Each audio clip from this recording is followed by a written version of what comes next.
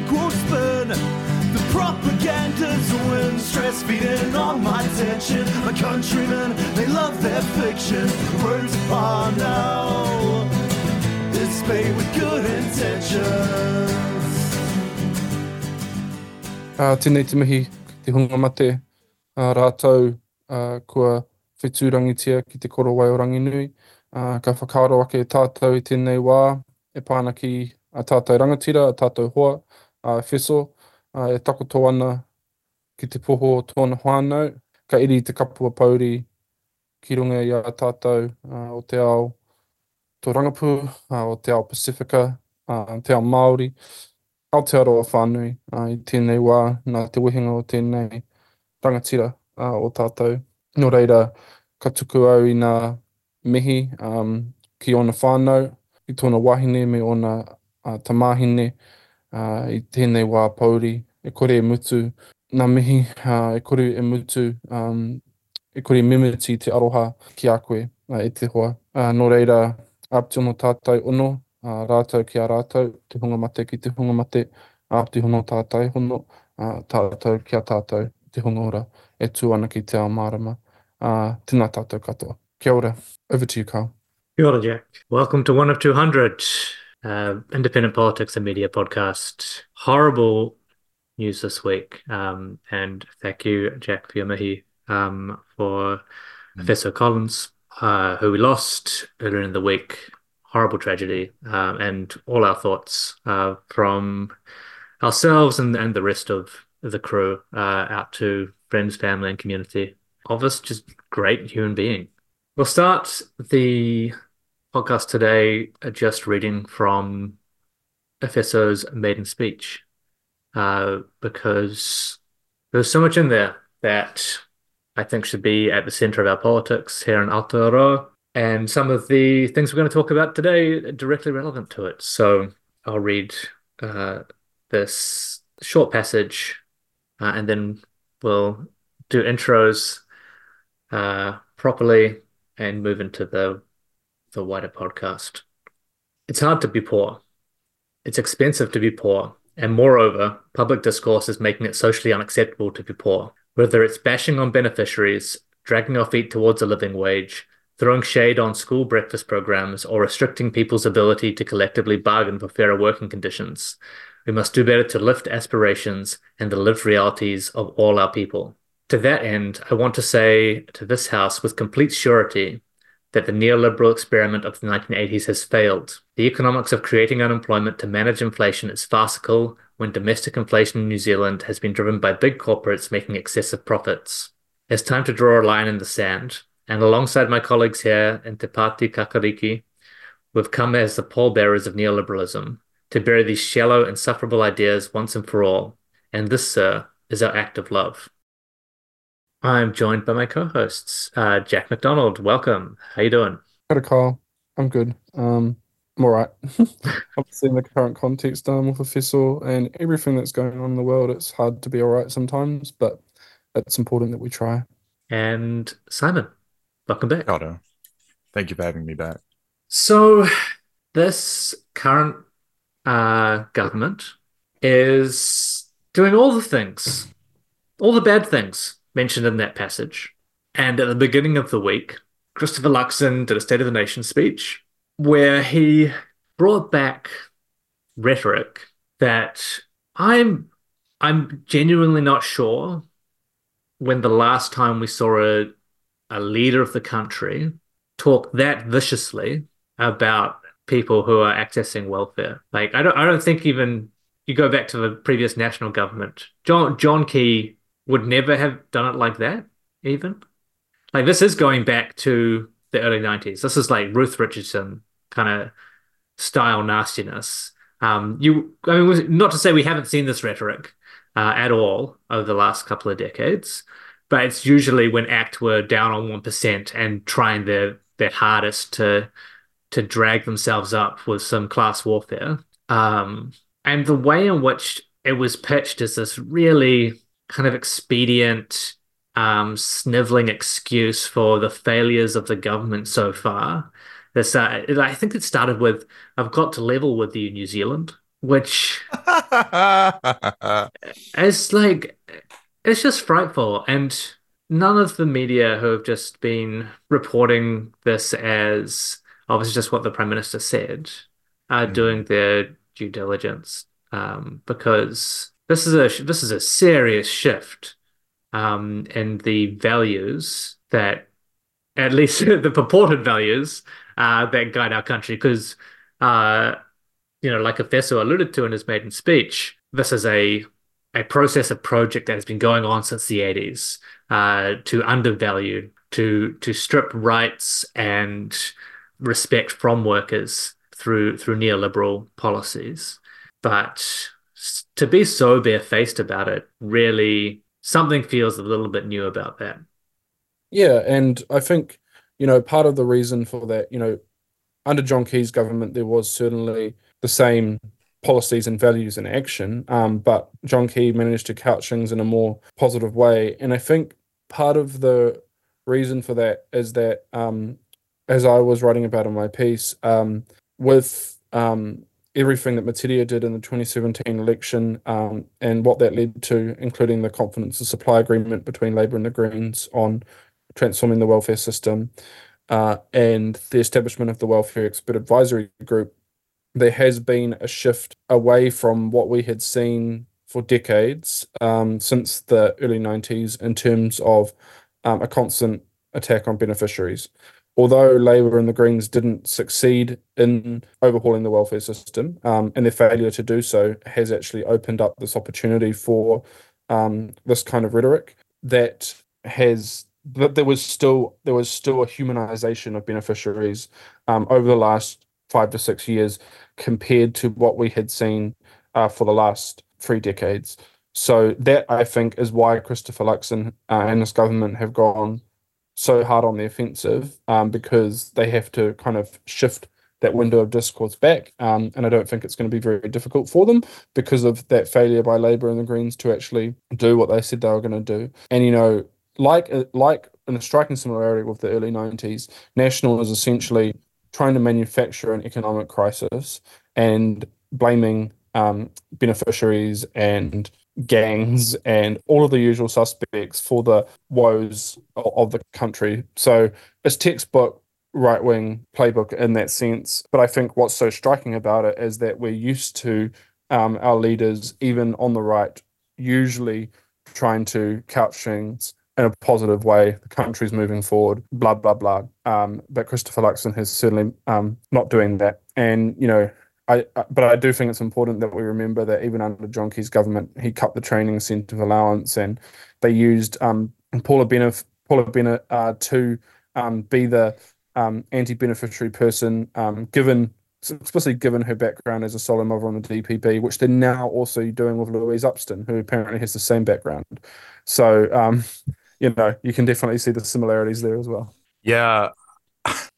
If you were wondering if there was going to be pushback against any of this, because, as you point out, Jack, it's so obvious, and it's clear that they're sort of laying the groundwork not only for people to begin to blame the pain that they've been feeling about the total lack of recovery after, the initial pandemic shock, but also that what they're stripping out the wiring of the country is going to do, and sort of psychologically preparing people not to blame them for it.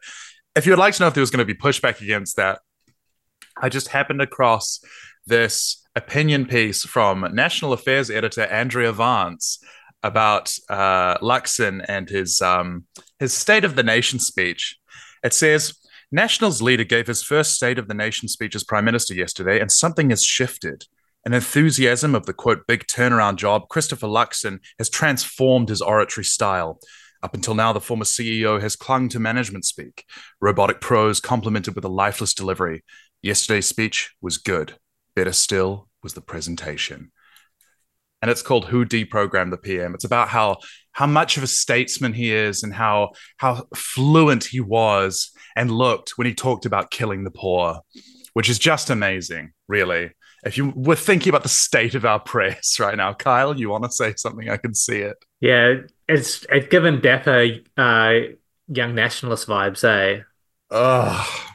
Yeah, it's so gross. And this is what we've just whinged about for the last 5 years on this podcast Yeah. is the way that the political gallery and people reporting on politics in this country in particular put this perception lens over everything to the detriment of everything else, to the extreme detriment of everything else. Yeah, I've seen plenty of other takes along those lines. Interesting to use the words like deprogramming because it's it's stepping that line really close to some of those WEF conspiracy theorists. Like it's trying to pull those folks inside the fold. Like, oh look, he might be your guy.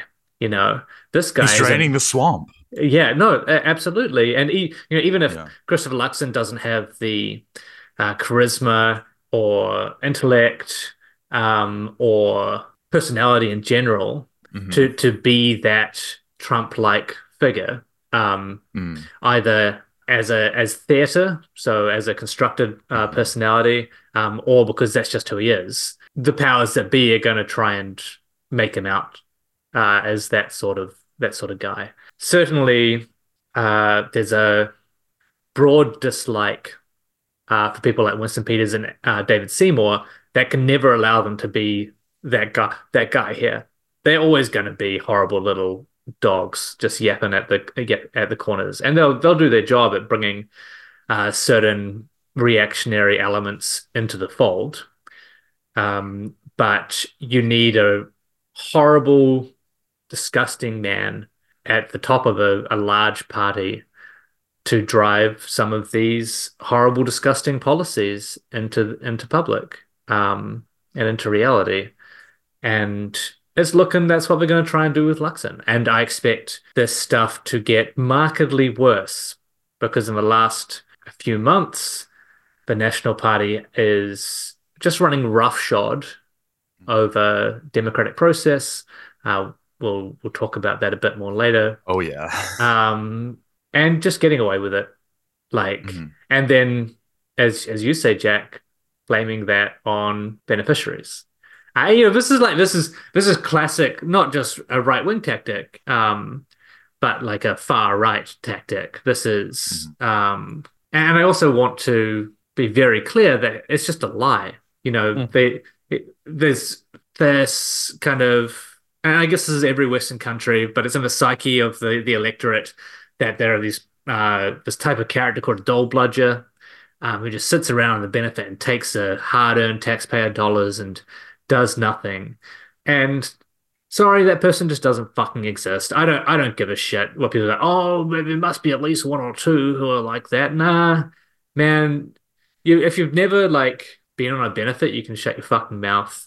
And if you have been on a benefit and you're doing what Paula Bennett or Louise Upston are doing, then you're a class traitor. And you can do similarly. Remove yourself from public life because there is nothing for you to add to the well-being of this country or public office in any respect. It's so hard to be living in those conditions in current day New Zealand. And many of the people who need support from the government cannot work, or they can work a little bit, but they are a sole parent. They're disabled in some way. One of the worst, nastiest things that I think we've ever done with the welfare program is to move everything to this thing called job seeker and then treat everyone in there as if they can be employed for 40 hours a week. And therefore, it's their fault if they're not searching for jobs and trying to get employed, and then eventually leaving the benefit and entering full-time employment. And it's not reality. And Christopher Luxon knows it's not reality. And Louise Upston knows that's not the reality. They know exactly what the numbers are, and they know exactly the number of people who cannot work. And they're choosing to smear them all because this goes beyond a characterization for the benefit of, I don't even know who it's for, their own reactionary policy. And all the media knows this as well. Everyone knows this. It's fucking open information. There's been some really good pushback from different advocates. Max Harris had a really good slot on one of the breakfast programs, being very, very clear about how the language is being used here, and the need to actually support people. But the majority of the media are just using that framing. And no, while knowing, I want to be very clear about this again, while knowing that it's not true. Well, exactly. It's not true. And we need to remember, Faisal reminds us in the excerpt of his speech that you read out that unemployment is deliberately manufactured, and that the shift away from a full employment economy in the 70s and 80s was a deliberate one. And so there needs in this neoliberal economy, there needs to be a level of unemployment. And so even those who aren't disabled or sick, and even, just to point out as well, like I think the other benefit category my father's on is called the supported living payment, for those who, have long-term disability or health issues. Even with that one, they have to go and prove that they still have that condition every few months or something. So, it's disgusting. But for those who are genuinely not able to find work, there's a reason for that. It's because the economy is not designed in such a way that enables them to work. And I think it's very easy to forget that fact. And we have to continually remind ourselves, because not only are the beneficiaries blamed for the problems of the economy, the economy is the reason why they're beneficiaries. So it's this vicious cycle of hate, really, and it's directed towards the most vulnerable in our society, who are just trying to fucking put food on the table and pay the bills, and ensure that their whānau can survive in a really challenging world. So yeah, it's the epitome of cruelty and dehumanization. And I think that I'm just equally disgusted with the left, to be honest, because we had this opportunity over the last 6 years to really shift that narrative of dehumanization. People like Matiria, people like the advocates like CPAG or Auckland Action Against Poverty, the We Are Beneficiaries campaign gave us an opportunity, an almost once in a generation opportunity to shift those narratives, to embed the lived realities of beneficiaries in public policy, and that was squandered by liberal centrism, timidity, and moderation that epitomised the last Labour-led government. And despite the fact that it's because of the Greens, but more because of the Matiria Ture-led Greens, that it was in that confidence and supply agreement, this really speaks to the failure of Greens in government as well, because we're seeing now the ability of David Seymour to leverage, his coalition agreement to push through this treaty principles bill, even though Christopher Luxon, no one wants it. It's blah blah blah. We all know that story, and yet the Greens weren't able to implement one of the core parts of their confidence and supply agreement that was fundamental to supposedly why they were meant to be in government. So yeah, despite all of the great advocates in the Greens who continue to push this issue, like Ricardo, like Marama, it really does speak to the failure and the inadequacies of the Greens' theory of change and their political strategy. And I hope that starts to change under the new leadership arrangements with Marama and Chloe. But yeah, to date, this has been a demonstrable. This issue shows how it was a demonstrable failure, and has actually potentially done more harm than good, because there was no significant pressure within inside Parliament on Labour in terms of welfare over that 6 years. Yeah, and that's all during a time, of course, where even greater changes than what National Act New Zealand First are making right now were possible with a Labour majority. And people will point to say, oh, but the Greens, no, they couldn't do anything because Labour didn't need them. And again, it's just, as you say, Jack, like, what is your theory of change? What, like, there's no way to pressure people at all? Yeah. And in the first term, they did need them. And yet they let them push the issue to an advisory group, which took years. And then, slowly implement this change where they could have just demanded it overnight, to be perfectly honest. And yet they just did not understand. And I was in the Greens when that coalition, confidence supply agreement was negotiated. I was on I think it was called, what was it called? The negotiation consultation group, which was a representative group of members who were working with the negotiators to try and get a deal that would be acceptable to the party. And that was one of the fundamentally most important things. It was sold to the members on the basis that we would achieve this overhaul of the welfare system that Matiria had campaigned on. And so essentially it was a lie to the members in the sense that those negotiators, the co-leaders, the chief of staff, failed to deliver on that. And, it's just something that we can't forget. And if we're going to succeed as progressives in politics, we need to hold our own to account. And, I don't think that's been done on this issue. And, it's a good example of how we need a reckoning in terms of actually ensuring that progressive and even left-wing radical MPs are held to account, because, they're there as representatives of the movement and they need to be accountable as such. And Labour is not their friend. Exactly. And it's just been too long as treating them as somehow partners to any progressive politics. There needs to be an antagonism there. We can only hope.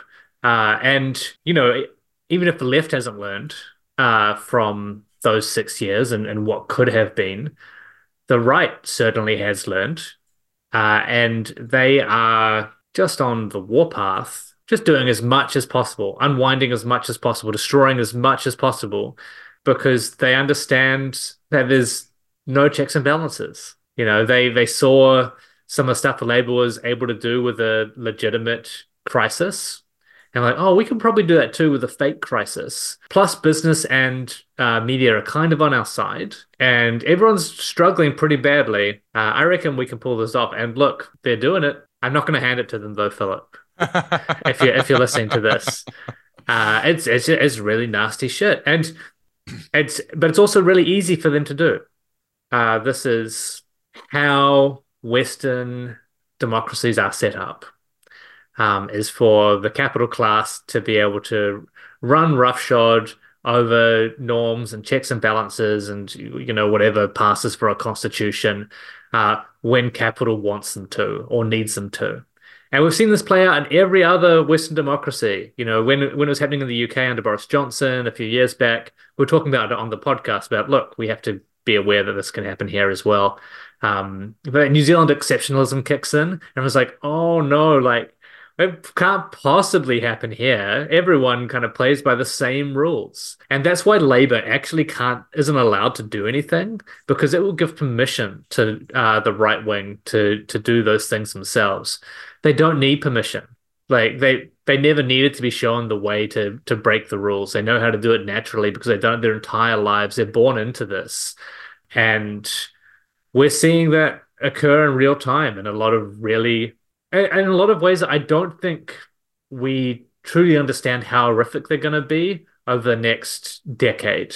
They're doing things which are going to unwind the progress of the last 100 years, such as it is. They really, really are. And I'm thinking about in terms of education, health, infrastructure, taxation, the way that we treat property. Every government since the 80s has obviously been a part of this, but this national-led coalition is trying to speed up that process. You thought the transfer of wealth during COVID that Grant Robertson oversaw was bad. It was really, really bad. I want to be clear about that.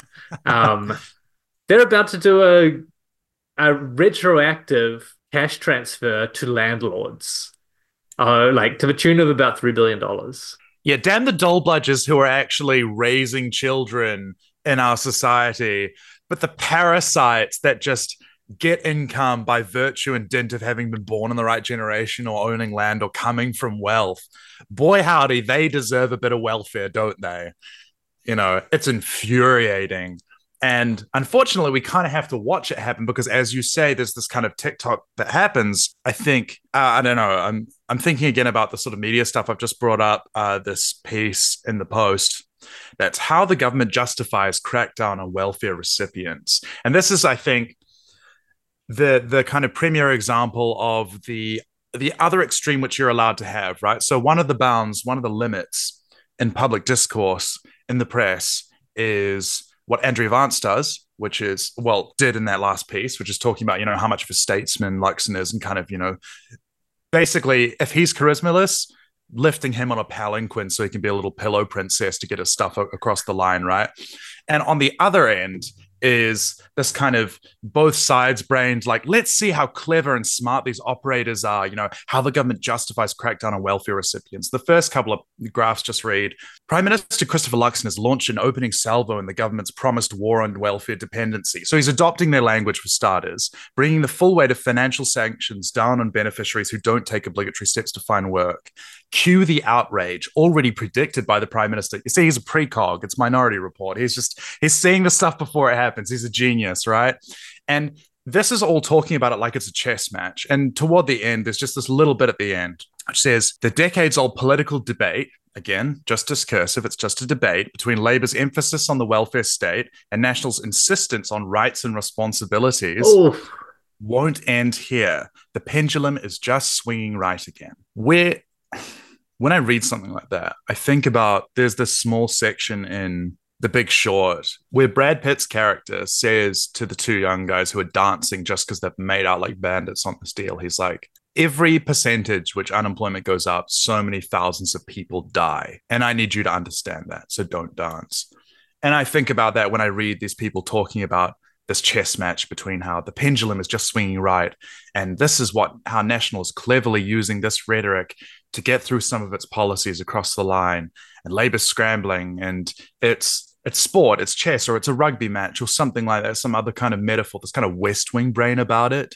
But in truth, this affects real people, and this affects, like Jack, you mentioned someone that you know, and my mother, again, was somebody who had chronic illness and had to constantly prove, even though she was also working part-time as much as she could, she had to prove constantly to Wins that she was still sick with a chronic illness.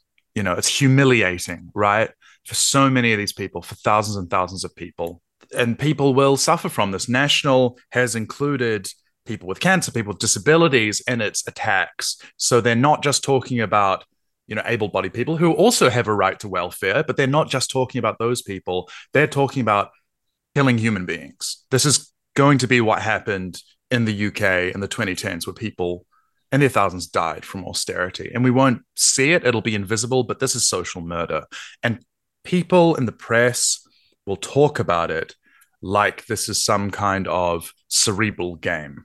And I want people to be aware of that every time they read it and think about the human cost behind all of this every time that it happens. Something else that you said, which I wanted to pick up on, Jack, was mentioning that one of the main functions of the Reserve Bank is to create a certain level of unemployment. And there are different analyses of this. I think, there's the classic Marxist analysis that there needs to be a reserve army of labor, and you need to threaten people with, precarity to force them into working conditions, which are terrible.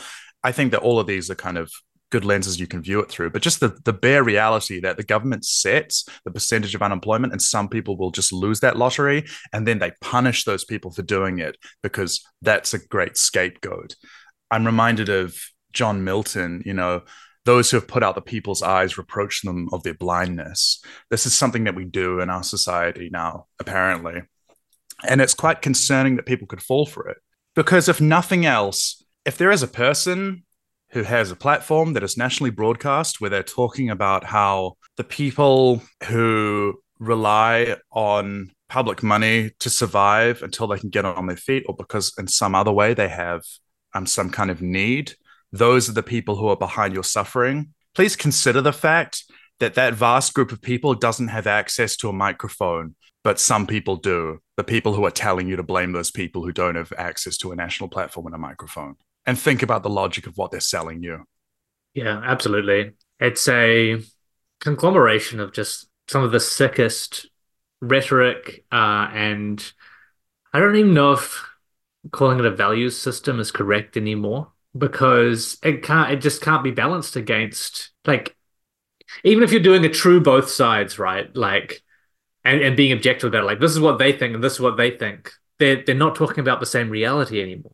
I was talking about someone with it yesterday, but the creation of reality by the right. Fuck, who was I talking to? I don't know. Cut this bit.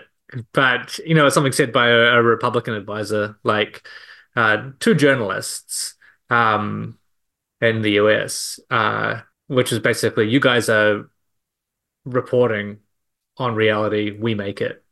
And we're seeing a full return to that by right-wingers in Western democracies. We're just going to do this stuff. Like, report on it all you want. This is just you can have no impact. But in this generation, the media are along for the ride.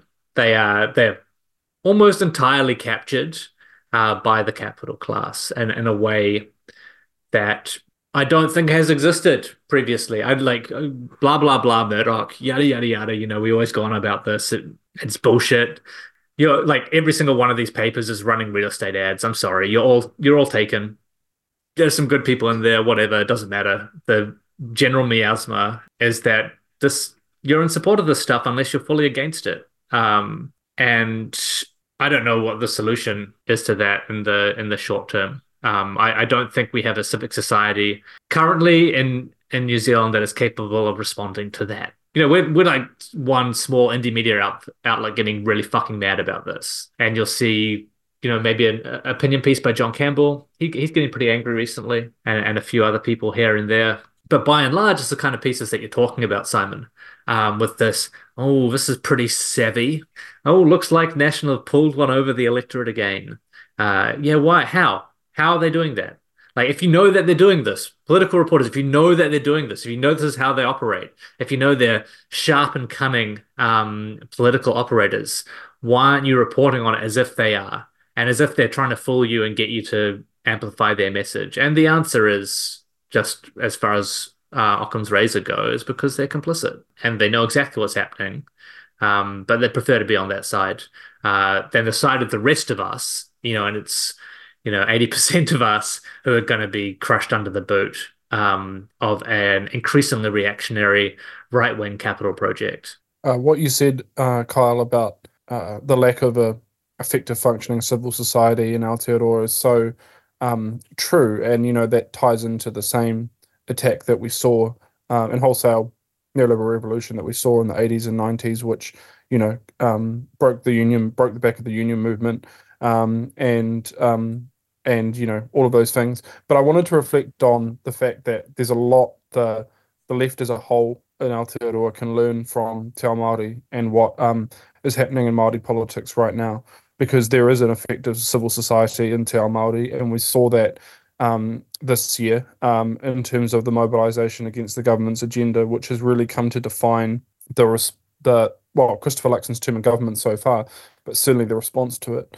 And, for the Māori King to be able to put out a call and get over 10,000 people, in less than a month to go to Turanga Waiwai to mobilise, then, tens of thousands of people also at Waitangi. People couldn't even get into the Bay of Islands. The traffic was so bad. It was that huge, the response.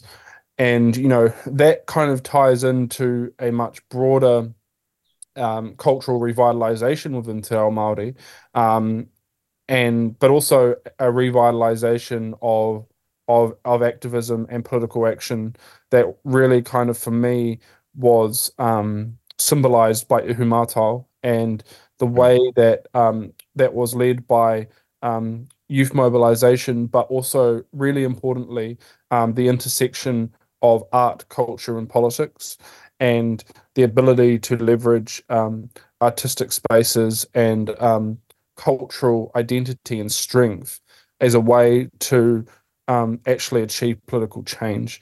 And that is ongoing within Te Ao Māori.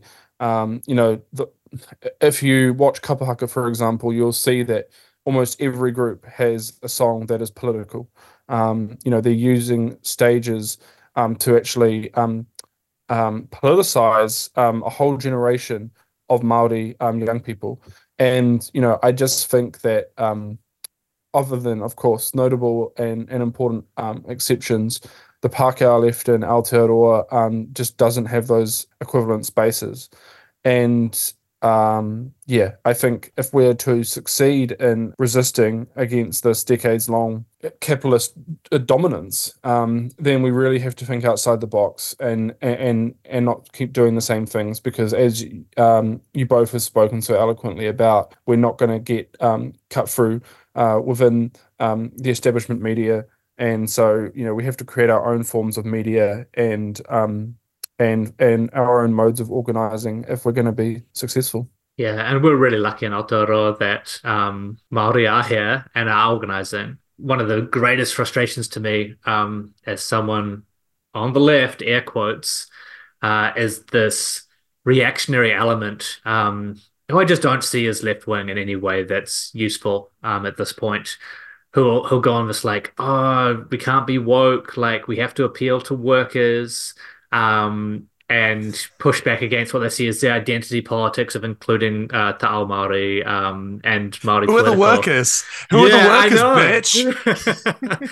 And it's like, yeah. where are we else going to get our alternative systems from in this context? We are incredibly fortunate here that, as you say, that there is a civil society here that is an alternative to the way that we've been doing stuff for the last 100 years. We have an opportunity here that very few other countries have. Indigenous politics is left politics. And anyone saying otherwise is at least a little bit racist. There's this constant call like, oh, we just need an outright workers' party. And it leaves all the identity politics behind. And it's like, fuck you. Like anyone saying that just does not understand history and does not understand the fabric of this country or of any country.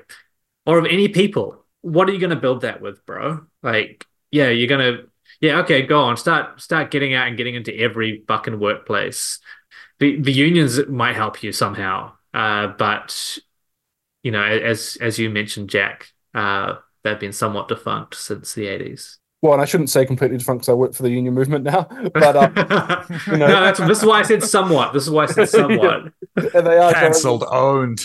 in some important spaces. But, you know, that thing that you're talking about, Kyle, in terms of, you know, this whole resistance to so-called wokeism or identity politics is so insidious. And, you know, it's not a new thing. Obviously, the language of woke and that whole debate is relatively new. But in a former life, when I was still involved in green politics, I was in a meeting and a very senior left-wing figure was engaging in the most horrific beneficiary bashing and arguing against the idea that the Greens should be standing up for beneficiaries and running a campaign to lift their voices and their lived experiences. And I'll never forget it. Because this person was considered one of the most important leaders in the left of New Zealand in the last 30 years. And it just really shows that third way politics has embedded the narratives of neoliberalism better than the neoliberals ever could have. And, you know, like if you look at this whole dehumanization of beneficiaries, there's an amazing analysis by Michelle Alexander, Black American academic, who talked about the fact that you know the Reaganomics, or you know the policies of Thatcher, we've seen it the same all around the world. Deindustrialized, removed industry subsidies, created this level of unemployment. But then instead of responding, and some of those were you know not natural, but they were you know, organic shifts in capitalism and the way that capitalist economies were evolving. And anyway, the state, instead of responding with caring compassion and trying to find ways to support people through these economic changes, instead they responded with outright cruelty. They responded with the war on drugs. They responded with in the US, the crime bill. They responded with this outright assault on welfare and social security. And, you know, I guess the figurehead of that in the US was Bill Clinton. And we saw similar with Tony Blair and all around the world. They, you know, Michael Cullen and Helen Clark, you know, they did embed anti-beneficiary narratives and certainly anti-gang and anti-drug narratives. And, you know, like that's epitomized with Bill Clinton, you know, his whole thing around welfare queens. This language often comes from the third way. And I think it's really important that we continue to remember that, because it is still an ongoing fight within the so-called left to even recognize the humanity of the people who we're supposedly fighting for. So, yeah. Absolutely. For all the praise for Grant Robertson that's come out recently, this is his legacy, by the way, if you're wondering. you know. And I think I saw somebody talking about how he'll be remembered for this and that of being a savvy operator. And I thought he's probably not going to be remembered at all, to be perfectly honest. But if he is, it's just kind of a footnote in neoliberal austerity, you know.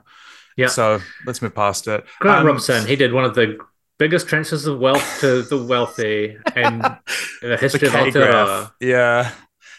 When you talk about like, yeah, this kind of historical the predecessors to, you know, we shouldn't have identity politics, we shouldn't have wokeness, Jack and Kyle as well. I think about how for all that people will praise the Keynesianism of the first major parliamentary Labour parties when they obtained power in this country, the state housing policy was discriminatory. Like it was a form of apartheid. People don't realize that they gave Maori smaller homes so that they would proliferate less. This was a eugenicist policy, right? This was an attempt at a kind of ethnic cleansing. People don't understand that that is the history of the Labour Party as well. There was no golden era where it was all good and Gucci in Parliament, right? It's always got to be this kind of pushback from the ground up. And I think unless we recognize that part of left-wing politics in New Zealand and in its history and understand something that kids might not remember, this is a really basic historical fact.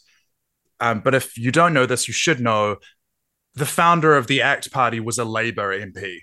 Just if you didn't know that, that explains like why we lost from the beginning in the 80s, because it was a betrayal from the left. Is in order to have this have a left-wing movement do anything, it has to be Indigenous politics for that exact reason. And another reason is, even if you're going to come at us with that kind of vulgar faux Marxism, the kind of, you know, like pretense at class politics, like we need to have a working class. First of all, who makes up the working class in this country predominantly, like in terms of proportion of ethnic population? Secondly, yeah, that failure of civic society is partly to do with the fact that what whiteness does is it totally erases actual community and ethnic identity. Like the identity of somebody in England in the 1300s from village to village, their identities were different. Their community was different. Their customs were different. Their dress was different. These are all things which are totally glossed over and erased by whiteness. So if you buy into racial politics at all, you've already lost, because you've lost the notion of being able to build community and solidarity, because that's what it does. That's what racial capitalism does, right? It erases this stuff. Thirdly, think about what you said, Jack, about how in the US it was the war on drugs, right? We have that same thing here. The Misuse of Drugs Act 1975 comes at an exact time where the Māori civil rights movement and the Māori Renaissance was starting to pick up steam, because it was an attempt to try to incarcerate people who become politically active. As a population, the way that we might be able to analyze part of Pacifica and Māori people in this country is as not just a super exploited kind of class of working people that's kind of imposed upon them, but also as political prisoners. Half of our prison population is Māori, right? And guess what? We have unpaid or very lowly paid prison labor that is partially compelled. We have effectively a whitewashed slave labor in our prison system. So if you want to think about what a workers' party would mean, how can it not include those people who are under greater forms of oppression, right? How could it not include that? How can your politics, if it is supposed to be emancipatory, not remove the literal fetters on people who are disproportionately fettered? Tell me how that makes sense. But it doesn't make sense, because, I mean, you know, putting it charitably, it's just kind of racism blinding these people, and putting it cynically, it's a psyop. You know, and one that's been played out like over and over again. It's very simple kind of divide and conquer shit. And just to reiterate your point, Simon, they're not trying to pretend either. Like they're doing this all in plain sight. You know, like because your point around the Misuse of Drugs Act, just going back to the US for a second, like Nixon's advisor, I forget his name, who designed the war on drugs. I used to use this quote all the time when I worked at the Drug Foundation. I can't remember Lee Atwater's comment. What was that? Sorry, Lee Atwater. Is that his comment? The one where he he was talking about how, you know, they used the war on drugs to deliberately disrupt, whether it was the hippies or the Black Civil Rights Movement. They would go into their meetings. They would, you know, they would arrest people. They would disrupt those communities and prevent their political organizing through through the criminalization of drugs. So yeah, I haven't got the quote, but that's paraphrasing it.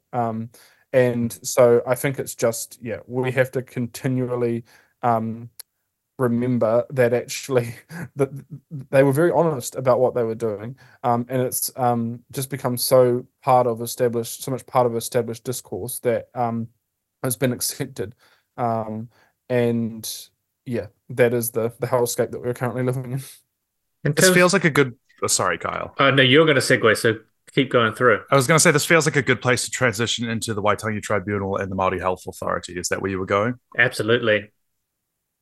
Same brain. On that wavelength. Like Jack, you say, they're very honest about it. And in the current day politics here in New Zealand, they're not openly saying that they're doing this stuff. In fact, they often, when questioned about it, the minister responsible will say the opposite. They're just outright lying. And a really good example of that is this axing of the Māori Health Authority, where there was going to be an urgent inquiry by the Waitangi Tribunal into the impacts of getting rid of the authority. And suddenly the entrance of the bill has been moved forward, or at least been set significantly earlier than anyone expected, with very little warning from the government. And then when Minister of Health Shane Reti was asked about it, he said, "Oh no, that's not what we're doing at all." But although they're being dishonest in their words, I think this national government is being very honest in terms of the outcomes and the actions that they're taking. Like you can look at these, you can put them on a table in front of you, and you know exactly what they're doing.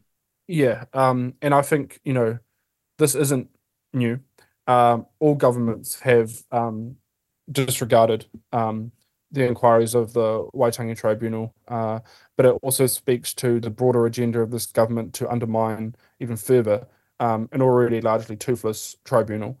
And so when the tribunal was first set up in 1975, it was only mandated to look at contemporary claims post 1975. And when Matsiurata was able to get that with the get that backdated to consider historical claims stretching back to 1840. That was what enabled the treaty settlement process and the redress that we have seen, which will never end, by the way. It's not something, the treaty isn't something that can be settled, it can only be implemented and honoured. But so in New Zealand's first coalition agreement with the National Party, there was a commitment to revert the Waitangi Tribunal, or review the Waitangi Tribunal with an aim to having it the original intent of the legislation, is what the words use, which is really odd given that Shane Jones, who has been fronting this for them, has been using that to attack contemporary claims, which is what this is with the tribunal, is a contemporary claim, despite the fact that that was the original intent of the legislation. So it's a really confused thing, and they haven't thought it through properly. But essentially what they're trying to do, which shows that what they're trying to do is undermine the mana and power of the Waitangi Tribunal, because it is a judicial check, even if a very weak one, on the government. And so it's not surprising to me at all that they're trying to bring this forward ahead of the tribunal. But it's also important to recognise that even the previous government, Labour governments, also disregard the advice of the tribunal and usually try and strategize around its timing of the hearings as well. So, yeah, it's not surprising, but we have to resist it nonetheless. From a civility norms perspective, what National has been doing is and should be a kind of scandal, right? Even if you have that very centrist liberal institutional brain about it and that pattern of thinking about it, this should be highly concerning. So I went to the usual suspects, the the constitutional law and the large legal figures who often comment on this stuff and are usually very active on Twitter, which is interesting. If the work that you do is so busy and important. And because you might remember that when Three Waters was potentially going to be entrenched, actually, not even, it was very far away from that. This was a supplementary order paper, which was raised by somebody from the Greens who was, kind of in government, but Labour didn't need them. And so, this was all highly theoretical, hypothetical stuff. The idea that we could entrench within to give kind of greater constitutional weight to the idea that water is something which is a kind of public right, and in particular, the approach of Three Waters was intended to be that it is also something which is a te tiriti obligation, right? That Māori have kaitiakitanga over it, and therefore have to have at least a little bit of say about what is done with water in this country because it's so vital. Yeah. These are all just kind of, or they're supposed to be uncontroversial things. And the thought was that we should make it so that you need to have, a 60-something% vote to overturn this legislation because it's important to the country, right? There was an explosion about it on legal Twitter, among legal commentators in the news, because oftentimes that's very incestuous, right? All the reporters are on Twitter and they kind of perceive that to be a kind of reality with the important people on there.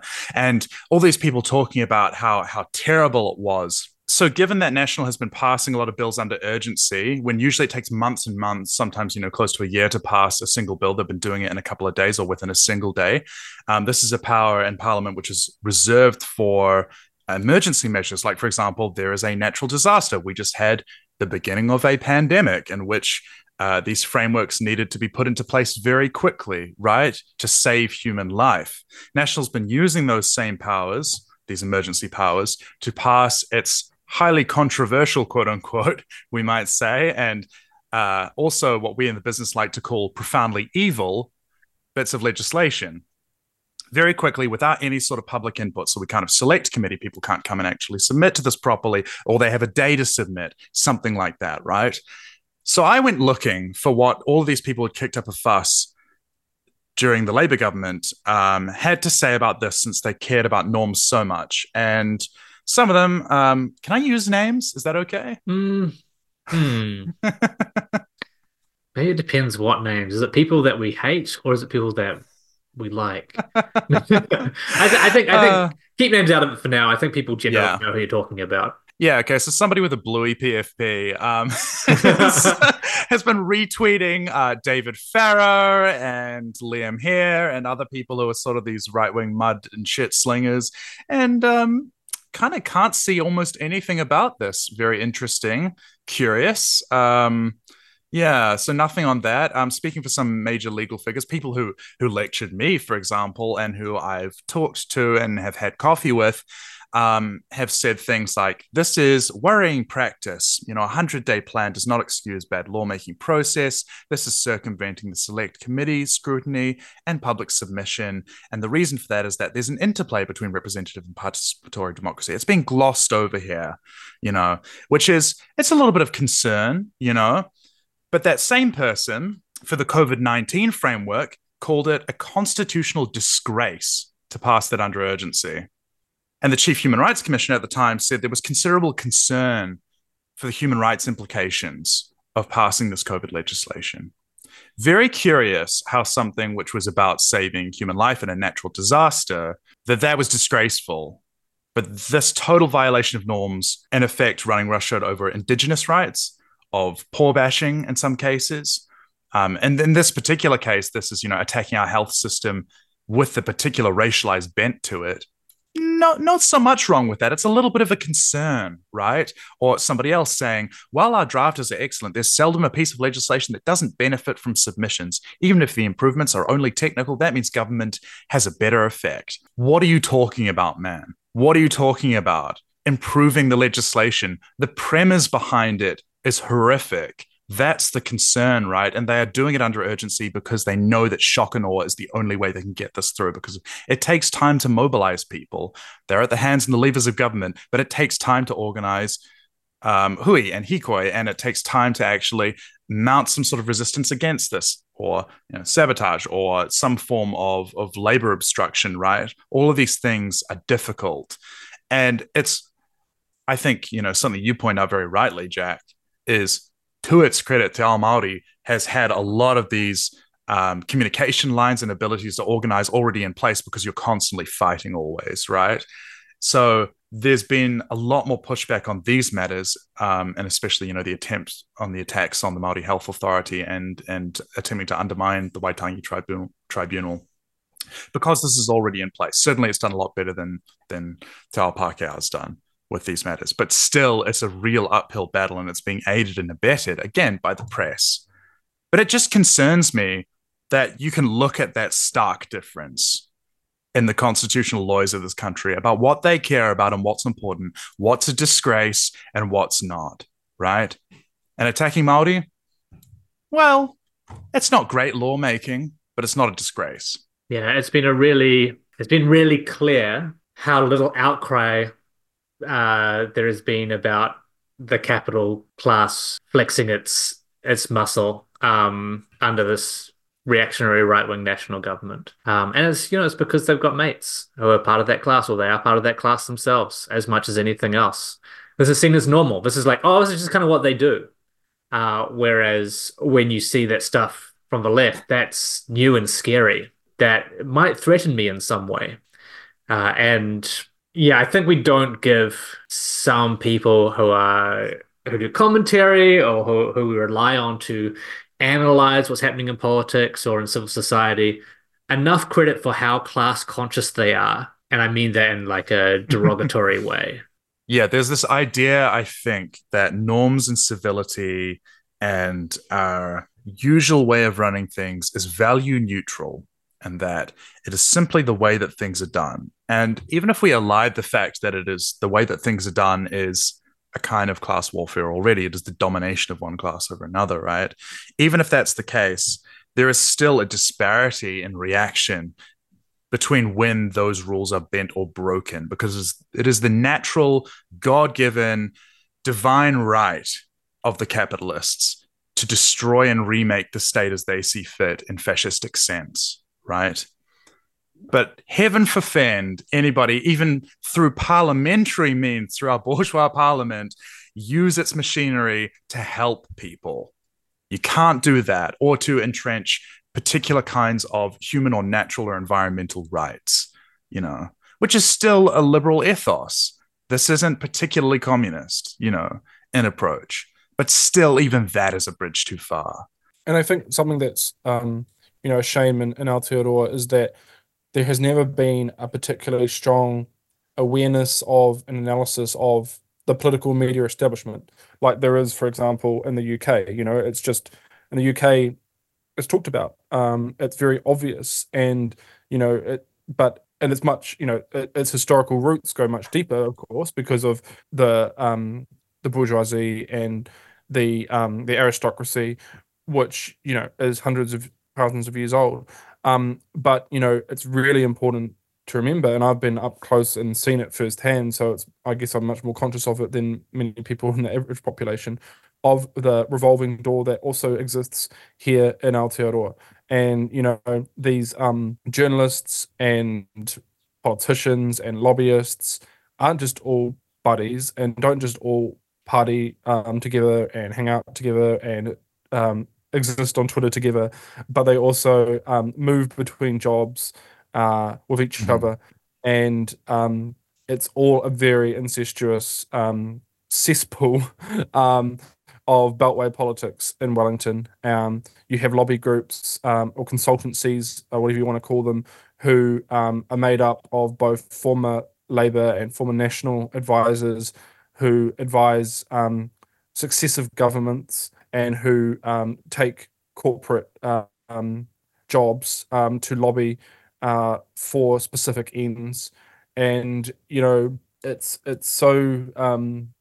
so well hidden in New Zealand that it often gets missed. But when you look at the ability to stymie progressive policies it's not just the weakness of the politicians. It's because there is a deliberate system in place to prevent that from happening and to ostracize genuinely progressive or outspoken people from the systems of government. And so, you know, even if you've worked in that place for a long time, if you refuse to play by those rules, you'll never get the power that you need to actually implement those changes, and you'll always be seen and ostracized as the radical that you are. And so, you can see that in people who are in Parliament now, who are there's not many of them, but there are some who are genuinely radical and progressive and leftist, but they will never be given given access to the levers of power to actually bring about any substantive change. So yeah, we have to, I think, draw on the analysis that we see, whether it's in the UK or the US or other Western democracies, about the power of and role of the establishment, and as left-wingers use that in our critique more often and expose those incestuous relationships and ways of operating. Yeah, there is something to the idea that the old joke goes that everybody in New Zealand is 2 degrees of separation from each other. You'll meet somebody who, I lived at one point in my life in a very small village of I don't know, fewer than 200 people in the far north in the Hokianga. And then I've met people who are like, oh, I know that place because I, knew people who have a family from there or whatever it is. It's wild. You meet that sort of thing, but people don't understand that what that means is, for exactly what you were saying, when you have that kind of politically active class, what I suppose I think was Lippmann called the professional class of responsible men who are intended to rule the society, right? That it's a very small group and it is very incestuous. It's interesting. This is just a little tidbit as a slight digression, but New Zealand's kind of leading case on resolving conflicts of interest in law, which is about a lawyer and a judge who had horse racing interests with each other, or business interests with each other. It was held that there was not a conflict of interest. However, it could create the perception of it, and that's not okay. So I thought that was kind of funny and interesting because, obviously the legal profession protects itself. We've just seen the Crown warrant holder in Kirikiriroa, Jacinta Hamilton, rather appropriately named, has been cleared of bullying charges. But if you read the description of what was found about the workplace, it's bullying, right? It's horrific bullying, like throwing staplers at people and all sorts. But of course, she's allowed to continue to hold the Crown warrant for prosecution because, nobody can actually be punished in some way in a small pool like the legal profession here. And the political class is the same, and reporters in the press are very similar to that, right? The way that you can fall from grace is if you attempt to do something which might in some way be seen to be good or democratic. Like Claire Curran, for example, had a meeting with one of the higher-ups from RNZ, and she wanted to increase public interest journalism in New Zealand and to broaden RNZ's ambit and to make TVNZ public again rather than corporatized. And she lost her job over it because somebody looked through and said, she's had a meeting from one of the higher ups with RNZ. This is a conflict of interest. This is corruption. And in a certain sense, yes, that's right. That's breaking down the wall, which, you're not supposed to break down. But everyone does that all the time. There is very famously a lobbyist from Sky City who didn't even need a pass to get into Parliament because he could just walk in, and he was so well known and would just go he could talk to any MP, get anything that he wanted. This happens all the time. People don't understand the extent to which this is true. And something that I think is really funny as a little tidbit is that New Zealand constantly tops Transparency International's polls of lack of corruption. But what people don't understand is that it's perceived corruption. It's not that New Zealand doesn't have this form of controlling corruption. It's that we're really gullible and naive because we lack that analysis, because we don't have that great tradition of it. And maybe that's something we need to start getting the analytical tools for, like you were saying, that kind of shines a light on all of this.